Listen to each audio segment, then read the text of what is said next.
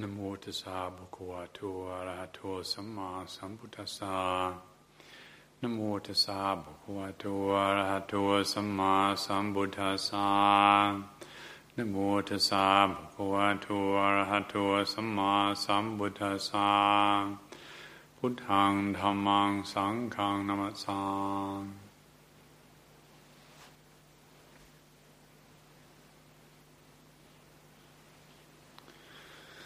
The Dhammacakkappavattana Sutta that we've just chanted is the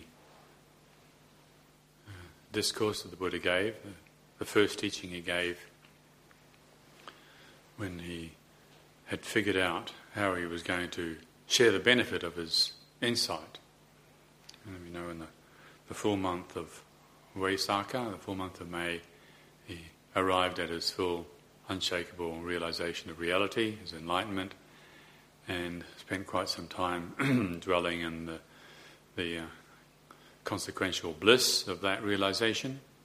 But then it started to occur to him, how was he going to pass this on? Because many lifetimes ago the Buddha had made the vow, made the determination that he would do whatever it took, whatever effort was needed to be able to arrive at the realization of that which was free from the suffering of birth, old age, sickness and death.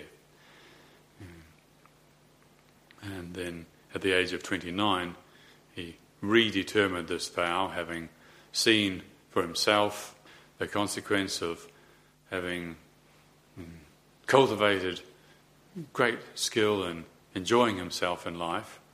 He had mastered all the arts and clearly very intelligent, well educated, and married a lovely princess, and everything was looking bright except for the fact that when he encountered old age, sickness and death, he fell into despair and got quite depressed about the whole miserable ordeal that human beings seem to be stuck in, and actually recognising this is what happens. And the mythology around it, the story is related, and the tradition says that the Buddha asked his charioteer, does this actually happen to everybody? I mean, is this really going to happen to me? And he was told, yes, it's going to happen to you too. You're going to get old, get sick and die. And the ugliness of it, contrasting to the beauty and the delight of his life, actually burst his bubble of delusion. He was in denial for 29 years. And he realised, this is actually a raw deal, this being stuck in samsaric existence, this miserable affair of ignorance is a terrible, horrendous ordeal. And then seeing the samana, seeing the example of a monk a truth seeker, somebody who had forsaken the comforts and convenience of the luxuries of the life of distraction, so as he could commit all his effort to become one-pointed in his effort to realise the solution to this miserable predicament. And that triggered this ancient vow, this ancient resolve that the Buddha had made many lifetimes ago to realise liberation for the welfare of all beings. So when, on the full month of the full moon of Vaisakha, under the Bodhi tree, he did realise full liberation, full freedom from all ignorance, and the insight that arose. Of course, it didn't take long before the thoughts started to come into him, well, how do I share this? How do I share this? He looked around and saw how miserable everybody was and how they were creating their own misery. And how do you share this benefit? And it seems that initially he was disinclined to talk about what he realised, and because it's so obvious that people are just sunk in the swamp of ignorance, they're just creating suffering for themselves all the time and then blaming other people for it. So how can you tell somebody who's so thick what they're doing? And so he was positively disinclined to say anything about it. And I know I've heard from teachers of our own time in Thailand, Luang Da Mahabua mentioned something along the same lines, that from the time of enlightenment, it's so glaringly obvious what people are doing to create their suffering, and yet they don't see it. And say, well, really, they must be incredibly thick. People must be incredibly stupid to be doing what they're doing to make themselves suffer and not see it. And so there's a positive disinclination to even bother to try. However, as Lungtar Mahabua pointed out, just the nature of Dhamma, the nature of enlightenment, the heart is free from ignorance, is that compassion, the radiance of compassion, the warmth of human compassion starts to shine forth, and an enlightened being can't help themselves, basically. Whenever anybody asks for help, whenever somebody is suffering and they ask for help, the enlightened being can't do anything other than help to the best of their ability. And so the Buddha's natural inclination was to ponder on how could I help people, and his first thought was, I could help those teachers who helped me, which is an interesting thought to consider. That the Buddha didn't just say, well, those teachers, they were a bunch of no-hopers. They didn't have the full story, and forget about them. No, the first thought he had was, well, the person to help is those teachers who try to help me.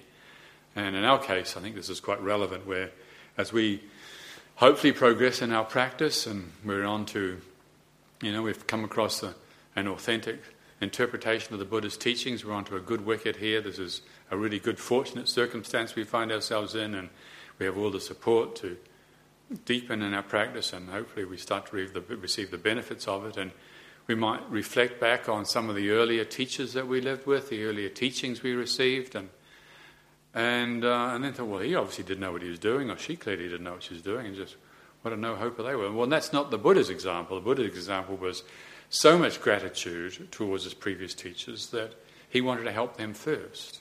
And so even though some of the traditions we might have belonged to, or some of the teachings we might have followed, didn't take us as far as we wanted to go, that doesn't mean to say they were all no good.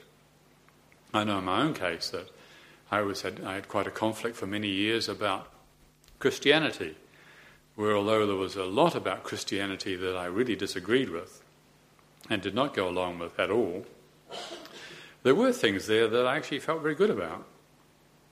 But my mind wasn't subtle enough, wasn't clever enough to recognise that you can accept and appreciate that which is good in a teaching and reject that which is no good. Which, of course, is what the Buddha himself asked us, encouraged us to do. We don't just take a teaching, holus bolus, and on and just say, I'll accept all of this because I like this teacher.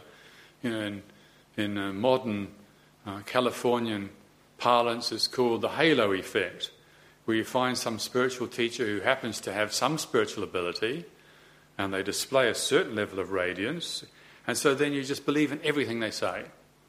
And so you give your distorted, disfigured, twisted, miserable ego over to this person, and basically they've got you twisted around their little finger. You do everything they ask you to do. Well, that's the halo effect. It's not very wise, and certainly not what the Buddha was encouraging. Not so many years ago, in California, were all sorts of gurus falling off their shelves, and this teacher and that teacher being found to be getting up to all sorts of mischief, and a lot of people were very disillusioned and heartbroken, in fact, turned away from practice altogether. Well, it's very regrettable. When, from the Buddhist perspective, when he gave his teaching, he asked people to listen and to consider the teaching. He didn't ask you to believe. He didn't ask you to grasp at what he said, but he asked you to take it in, listen to it, and consider and see, does it work for yourself? And so even, I know for myself, there was a teacher that when I was a monk, my first year, I used to read the teachings of Chogyam Trungpa, a Tibetan teacher in California, and I found some of his teachings incredibly helpful. And yet the guy was a drunk. And when he died eventually, he passed on his lineage to another seriously misbehaving character who got up to all sorts of mischief. But that doesn't mean to say that everything he said was no good. In fact, much of what he said was very helpful. And so when we reflect back on our previous teachers, the encouragement the Buddha gave us is to have a sense of gratitude. Anybody who's taken us even one step along the path, we want to feel gratitude towards them. Well, anyway, when the Buddha got to thinking about his previous teachers, what he realised was that they'd all passed away and they weren't available to go and see them. So the next person that he thought about were his spiritual companions, those who he'd shared this adventure, the people who he'd walked the path with previously. They were all ascetics and they were very, very determined. They didn't know the realization. They hadn't reached realization. They weren't liberated, but they were very determined and very committed. And what traditionally in Pali is called the Panchavaggi Bhikkhu, the Buddha's 5 companions. And they had abandoned the Buddha when the Buddha realized that his asceticism was basically killing him off. He'd fasted on, given up food, given up water, given up breath, and he was nearly dead. Some natural wisdom within him realized actually this is over the top, this is going too far. And so when he was offered some breakfast to eat one day, he decided to take it to get a little bit of strength back so that he can continue practicing. And his 5 mates, they abandoned him, considered him a softie, Panchavaggi Samana. They basically abandoned the Buddha and left him alone, which wasn't a bad thing because then the Buddha wasn't distracted. And also in that abandonment by your friends, it's also an interesting image for us as we progress in our practice.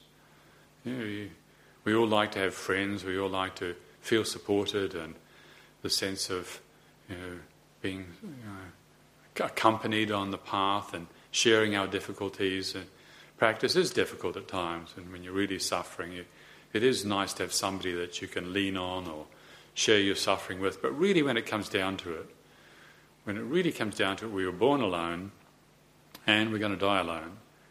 And when we're dying alone, there's nobody else. Maybe there is somebody holding our hand. Basically, you're going to lose all sensation in your hand anyway. You're not going to feel somebody holding your hand. And when it really comes down to it, you're going to be totally alone. And so the Buddha actually being abandoned by his 5 friends was really a symbol of what we really all need to do in practice. And not to throw out our good friends. The Buddha never rejected his friends. But when they left, he didn't complain about it. He said, okay, right, well now I just have to depend on my own resolve, my own interest, my own commitment to realize complete freedom for the welfare of all beings. And so that was actually one of the last motivations that the Buddha needed, that strengthening of resolve before he actually cracked it, before he actually broke through and dissolved all ignorance. So those were the next ones that he thought of. After he realized that his previous teachers weren't alive, he went to seek out his 5 friends, the Panchavaggi Samana, and he found them, and then he gave these teachings, and that's what this discourse is that we recited this evening, which is a very simple formula for how to value that which really matters in life. On another occasion later on in his life, the Buddha was speaking with a whole lot of monks, and he picked up a bunch of leaves from the floor of the forest, and he said, tell me, monks, which is greater, all the leaves and all the trees in this forest, or the leaves in my hand? And the monks replied, well, obviously, Lord, all the leaves and all the trees are much greater than those few leaves in your hand. And the Buddha replied, well, so it is. The truths of existence are much greater than what I've taught. I don't know if he had 4 leaves in his hands, but what he said, what I've taught you is the 4 Noble Truths. He says, that's all you need to pay attention to. And there's lots of other fascinating things around, absolutely riveting truths that you could be investigating, powers you could be developing, but is it going to free you from suffering? Not necessarily. But this is the most direct path to freedom from suffering. This is, if you want to understand how to really free yourself from your own suffering, this is what you need to pay attention to. And so that's why the Buddha lived the life of renunciation. He could have gone back. He was completely free. There was no question of him reverting to ignorance, no hint of greed, aversion and delusion. It just wasn't possible in the Buddha's consciousness. He could have gone back to living the life of luxury, being a very comfortable, happy prince and receiving lots of praise and appreciation and luxury and comfort and convenience, but he didn't, because he knew that the life of renunciation, this symbolizes what's really necessary for the path of practice. Not that everybody has to become a renunciate, but that we do all need to let go of that which is not necessary. We all have habits of indulging in so many things that are extra, things that distract us from looking at what really matters. What really matters is that we're suffering. And that's what really matters. I mean, if we weren't suffering, what's the problem? There's no problem. If we weren't suffering, there wouldn't be any problem. But the fact is, we're suffering most of the time. in some gross way or subtle way. I remember one evening at Wat Pah Pong, and it was a full moon evening, and I think it was a full moon evening. We're all gathered together in the main Dhamma hall, and Ajahn Chah climbed up on the Dhamma seat there, and there's a huge crowd of monks and nuns and lay people, vast gathering there. And he started off his Dhamma talk by saying, he said, "Don't feel bad if you're suffering." He said, "Everybody's suffering." I thought, oh, what a relief. I thought I was the only one that was having a bad time. And the fact is, we like to pretend we're not suffering because that's the way of the world. That's what ignorance does. Ignorance, the disease, the distortion, disfigurement of consciousness, which the Buddha identified as avijja, or not knowing, or ignorance. See, this causes us to actually think in distorted ways. It's like if your eyesight, the lens in your eyes is distorted, you don't see straight. If you've got somebody else's glasses on, you can't see straight. Well, that's what ignorance does. We don't see straight, and so we run around pretending we're happy, when in fact we're not. We're suffering in gross or subtle ways. But because we have developed this incredible habit of ignoring ignorance, you could call ignorance as a thing, but you could also see ignorance as an activity. We're constantly ignoring reality. Suffering comes along, we turn away from the suffering. You're walking along the road and you see a squashed rabbit on the road, and you don't look at it. You don't want to look at it because you don't want to think about death. You get a pain and you take a painkiller because we don't want to think about pain. You make a mistake and you say the wrong thing and you upset somebody, and do we actually stop and feel, this is the consequence of heedlessness. I lost mindfulness, I said something that caused hurt to my best friend, and they rejected me, and now I've misunderstood, and now I feel rejected, and this is the pain, there's the cause, there's the effect. Do we do that? Or do we go to the fridge and get a pizza? Or whatever you're allowed to get. Anything. The habit of distraction is the activity of denial, which is the expression of avijja, or ignorance. Well, the Buddha cracked it. The Buddha saw through, dissolved through the power of his resolve, the effort of his commitment to the cultivation of the parami, the 10 parami. He had the ingredients so that actually the power of ignorance was outshone by the power of wisdom, and ignorance dissolved. And so from that place of complete, unobstructed, unhindered consciousness, he was able to see this is the most direct path to liberation. This is it, the Four Noble Truths. And so he articulated this. And the first thing to do is to pay attention to the symptom of your suffering, which is dukkha. This is first we've got to direct our attention towards dukkha. And this is what we were just chanting. This is the first noble truth, is to pay attention to dukkha. The second thing to pay attention to is there's a cause to this. This is not just an accident. This is not just a bad deal. This is not just because the planets were aligned in a bad way when you were born, or because your mother didn't look after you enough, or you didn't have a good relationship with your father, or you didn't have a good diet during your years of growing up. It's not just an unfortunate accident that we're suffering. There's a physical, there's a consciousness condition which brings about suffering. So that's the cause of suffering. And the third point that the Buddha identified was that there's a complete ending to this. There is a reality which he called Nirodha Satya. Nirodha Satya. There is this reality called the complete cessation of suffering, which he realized. And the path to that state of complete realization of the freedom from suffering is what he called the Eightfold Path. And that's again what we were just chanting, the 8 factors, the Eightfold Path. And so then again, this discourse went on for quite a while because the Buddha got very refined into going into explaining each of these points. And so the discourse is worth considering until we really take this, we really internalize this pattern. That's why all the teachings the Buddha gave, there's the 3 stages. There's pariyatti, patipatti, pativedhi. Pariyatti is the theory. Yeah?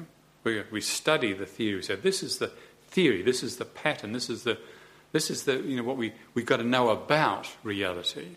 This is not reality. That's like the books in that cabinet back there, those Tripitaka books. That's not Dhamma. That's about Dhamma. Just like this is not the Buddha, this is a symbol for the Buddha. Yeah. All the words, including the sutta we just chanted, that's not really the Dhamma. The real Dhamma, that's the reality, that's what the Buddha saw. Yeah. The teachings that we need to learn, that's pariyatti Dhamma, that's an approximation of Dhamma. So we need that first. We read it, we reflect on it, we chant it, we take it in over and over again. Four Noble Truths. And so suffering, the cause of suffering, freedom from suffering, the path leading to freedom from suffering. Until we've got the theory there. And what that does, what the theory does, pariyatti, when we then apply it in our everyday life, that's patipatti Dhamma. That's we're actually applying it, that's practice.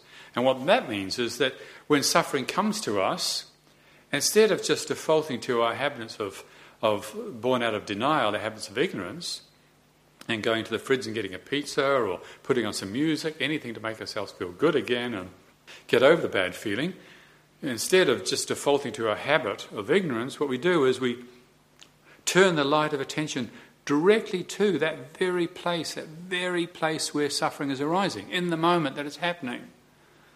And that's why we practice. That's why we do all these hours of meditation.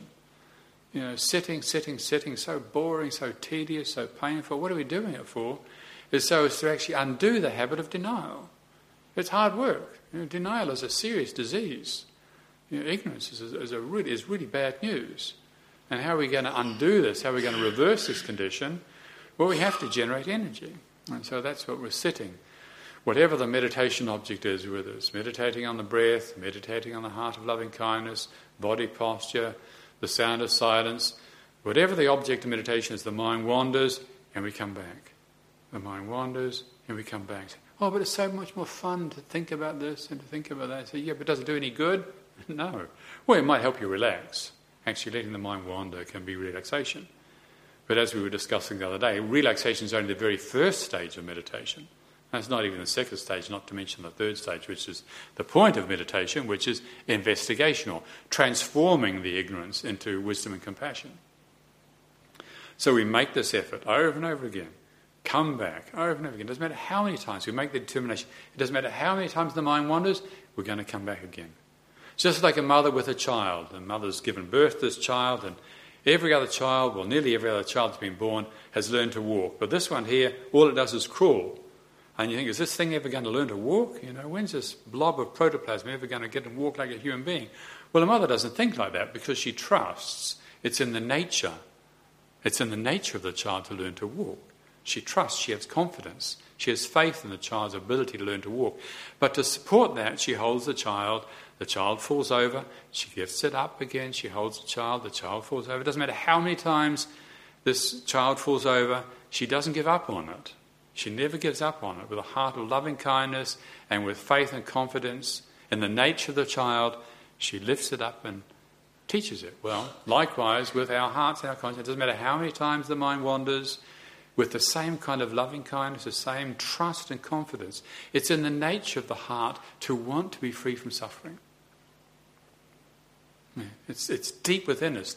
It's like a plant, like that bamboo down there growing in the tarmac. I don't know if you noticed it. We've got this really nice tarmac on the car park down there at Kusala House. Really nice, top quality, thick tarmac. But you noticed that the other day, the bamboo was growing right up through it. Because it's in the nature of the bamboo to seek the light, to grow up through it. It doesn't matter how thick that tarmac was, the bamboo grew right up through it. It's not intimidated by that darkness and by the apparent obstruction of the tarmac. Well, likewise, we've got to trust in our true hearts and not be intimidated by the apparent darkness and obstruction of the heedless habits of mind. It doesn't matter how long those heedless habits have been there. It doesn't matter how long a room has been dark. As soon as you turn a light on, the darkness is gone. Just one moment, one light bulb transforms eons of darkness. And likewise, the Buddha said, just one moment of insight totally transforms eons of ignorance. So we don't want to be put off by the apparent, interminable suffering. Say, well, that's the way it appears to be. We follow the Buddha's examples and all the great teachers like Luang Por Chah and the great teachers before us, and we follow their example and just keep practicing. It doesn't matter how often the mind wanders, we come back and begin again. And what we're doing is we're generating a force, a steadiness, so that one day we're going to see at the moment that we're doing what we're doing that's creating the suffering. And then at that moment where we see what we're doing that's creating the suffering, we can see what we need to do to stop creating the suffering. Yeah. But we don't see that straight away. Yeah. The mind is wandering here, wandering there, and it's such mediocre quality of mindfulness and mediocre restraint and mediocre concentration and steadiness and focus. The mind is all over the place, so we're not there quick enough. We don't see soon enough. Yeah. Now, we might think that we understand our minds, but when you really make the effort to bring the mind back, to steady the mind down, be quiet, be calm, be contented, be patient. Little by little we learn what it's like to have a clear, focused mind that we can read, that we can really understand. We can see, this is what's going on in our minds. I thought I knew what was going on. I didn't know anything. We don't know anything. It's like some years ago when I was living down in Devon, about 20-something years ago now. Ajahn Chandapala and I were starting the Devon Vihara, and I went for a walk from Plymouth to Axminster, right along the south coast of Devon, all the way, with Anagarika Jürgen, as he was then, and now Ajahn Kemasiri, as he is. And so we walked for the full length of the coast of Devon. I'd been up and down Axminster, Plymouth, hundreds of times. I'd done the trip many times. Went to see the Buddhist group there and thought I knew Devon. I thought I knew Devon because I've been backwards and forwards, up and down, many, many times. But when I slowed down and I actually walked from Axminster when I walked from Plymouth to Axminster, I realised it's totally different. I had a completely different experience of Devon. When you start to see the wildflowers and on the walking along the beach and getting to know the tide and how to cross the estuaries and walking through the little coastal villages is a completely different experience of Devon. Nothing like zooming up and down on the motorway. So our everyday consciousness is like zooming up and down on the motorway. We don't really see much. We see a few things, but not very much. So the Buddha encourages us to really slow the mind down, have a regular concentration practice, a regular cultivation of mindfulness and restraint in daily life, until one day we see, at the moment, there's an irritating stimulus, and we realise at that moment we've got a choice. We can move and react according to that stimulus, or we can just watch. If we move and react, then we cling to it and we try to get rid of it. Try to get rid of that irritating stimulus that's just obstructed my peace and calm. So how do I get rid of it? And we just start thinking about it, start doing whatever we can to get rid of it. Yeah. If we hadn't moved, we just sit and watch, and it's just a sound, or it's just a sight, or it's just a smell, or it's just a taste, or it's just a touch, or it's just an idea. It's just an impression. It's just an impression in consciousness. But we can sit there still and see the impression arise and pass away. And at that point you see, in a different way, you realise you've got a choice. We've got a choice to suffer or not suffer. And this is the great blessing of the Buddha's teaching. The Buddha didn't give us something to believe in. He gave us something to do, what we can do until we see the power we have to create our own suffering. When we see the power we have to create our own suffering, at that point we also get a sense, doesn't all disappear straight away, but we get a sense of what we can do to be free from suffering. And so now we're moving in the direction of the third noble truth. Yeah. So the first noble truth is we actually need to really discipline attention to go against the habit of avoidance, the habit of ignoring suffering. We start to get old and arthritis and say, this is how it is. This is what happens. Yeah. When Kittisaro was in hospital once, we were junior monks together in Thailand, and Kittisaro was very, very sick in hospital, and terribly ill.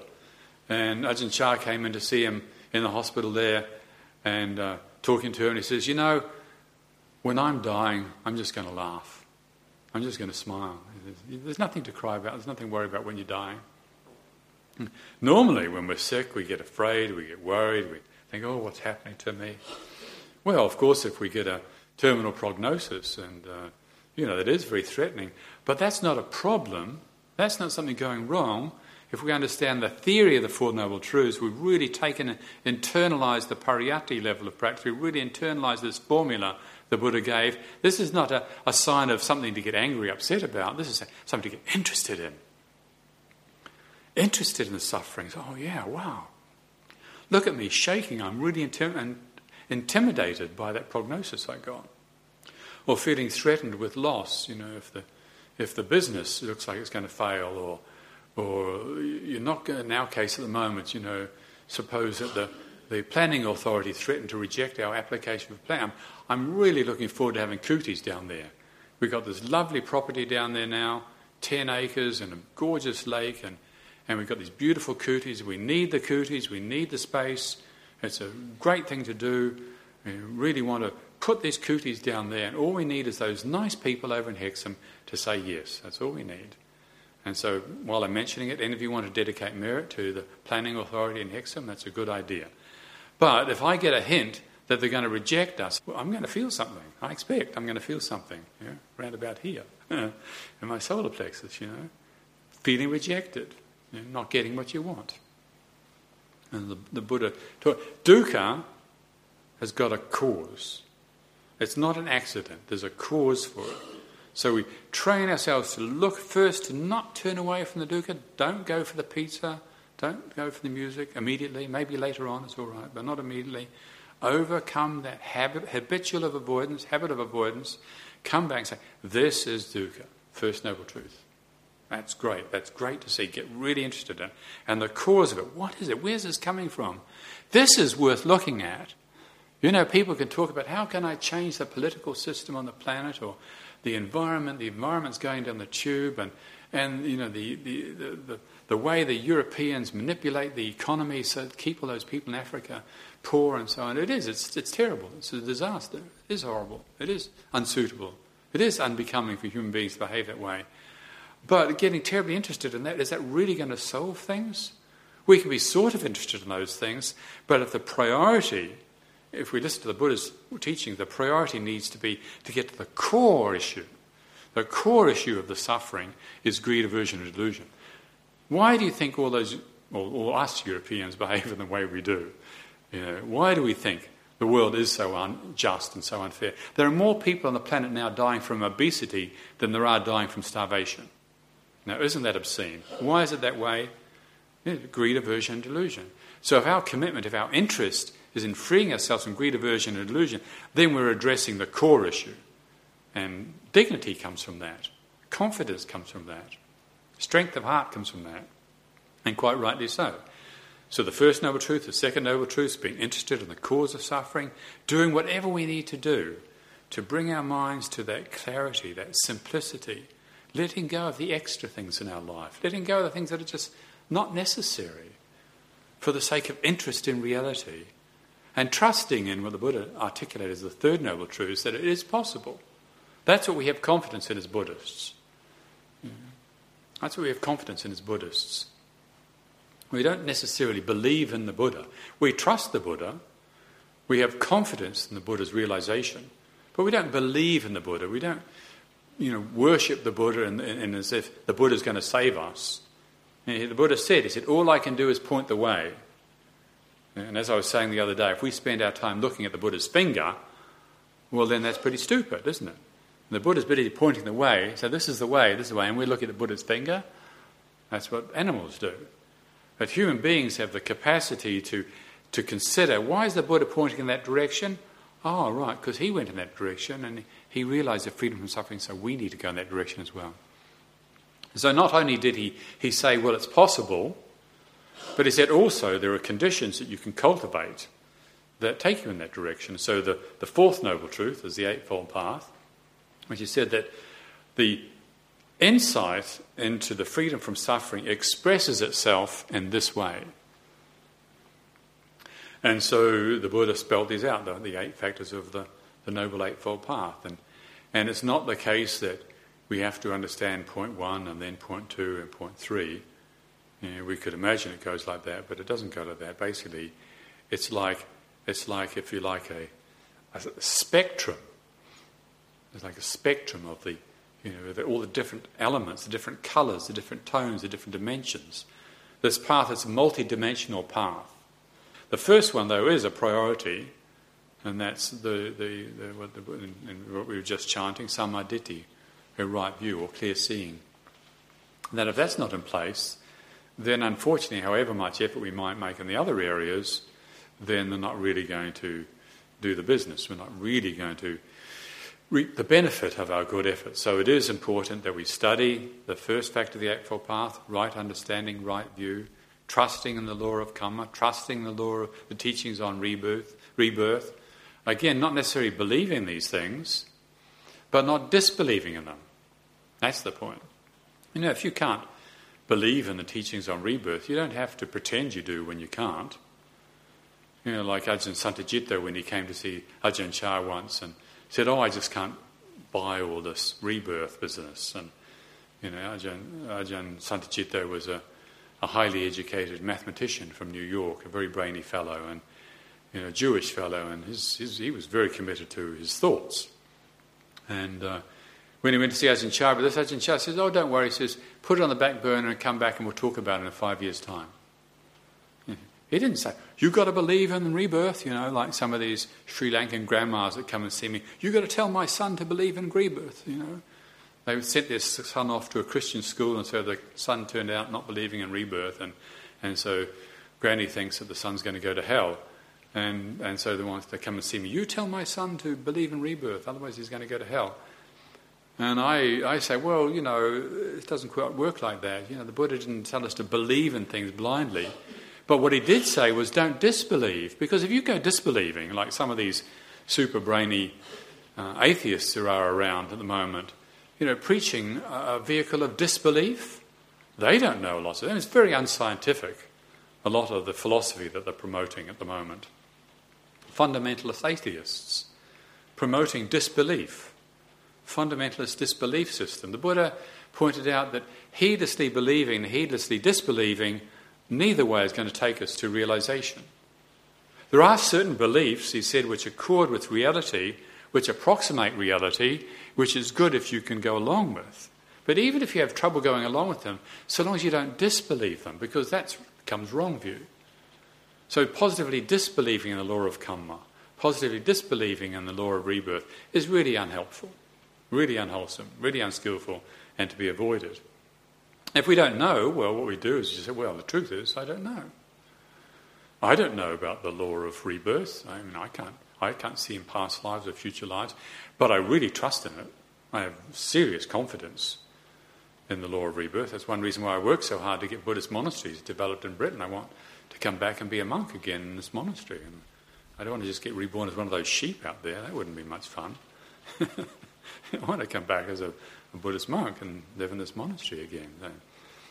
I trust in these teachings, but that doesn't mean to say that if somebody else comes along and says, you're a complete wally, who believes in that kind of hogwash? You say, well, okay, you know, I'm sorry for you, but... Or the teachings on karma. You know, even in the time of the Buddha, you know, when people would say, well, look, such and such a person, you know, they seem to be getting away with being a bit naughty and not having consequences, and the Buddha was fully aware of this. Not everybody can see the consequences of your karma. Talking to Venerable Ananda once about the law of karma and asking Ananda if he understood it. He said, be very careful, Ananda, this is very complex. The law of karma is very, very complex. Don't think it's easy to understand.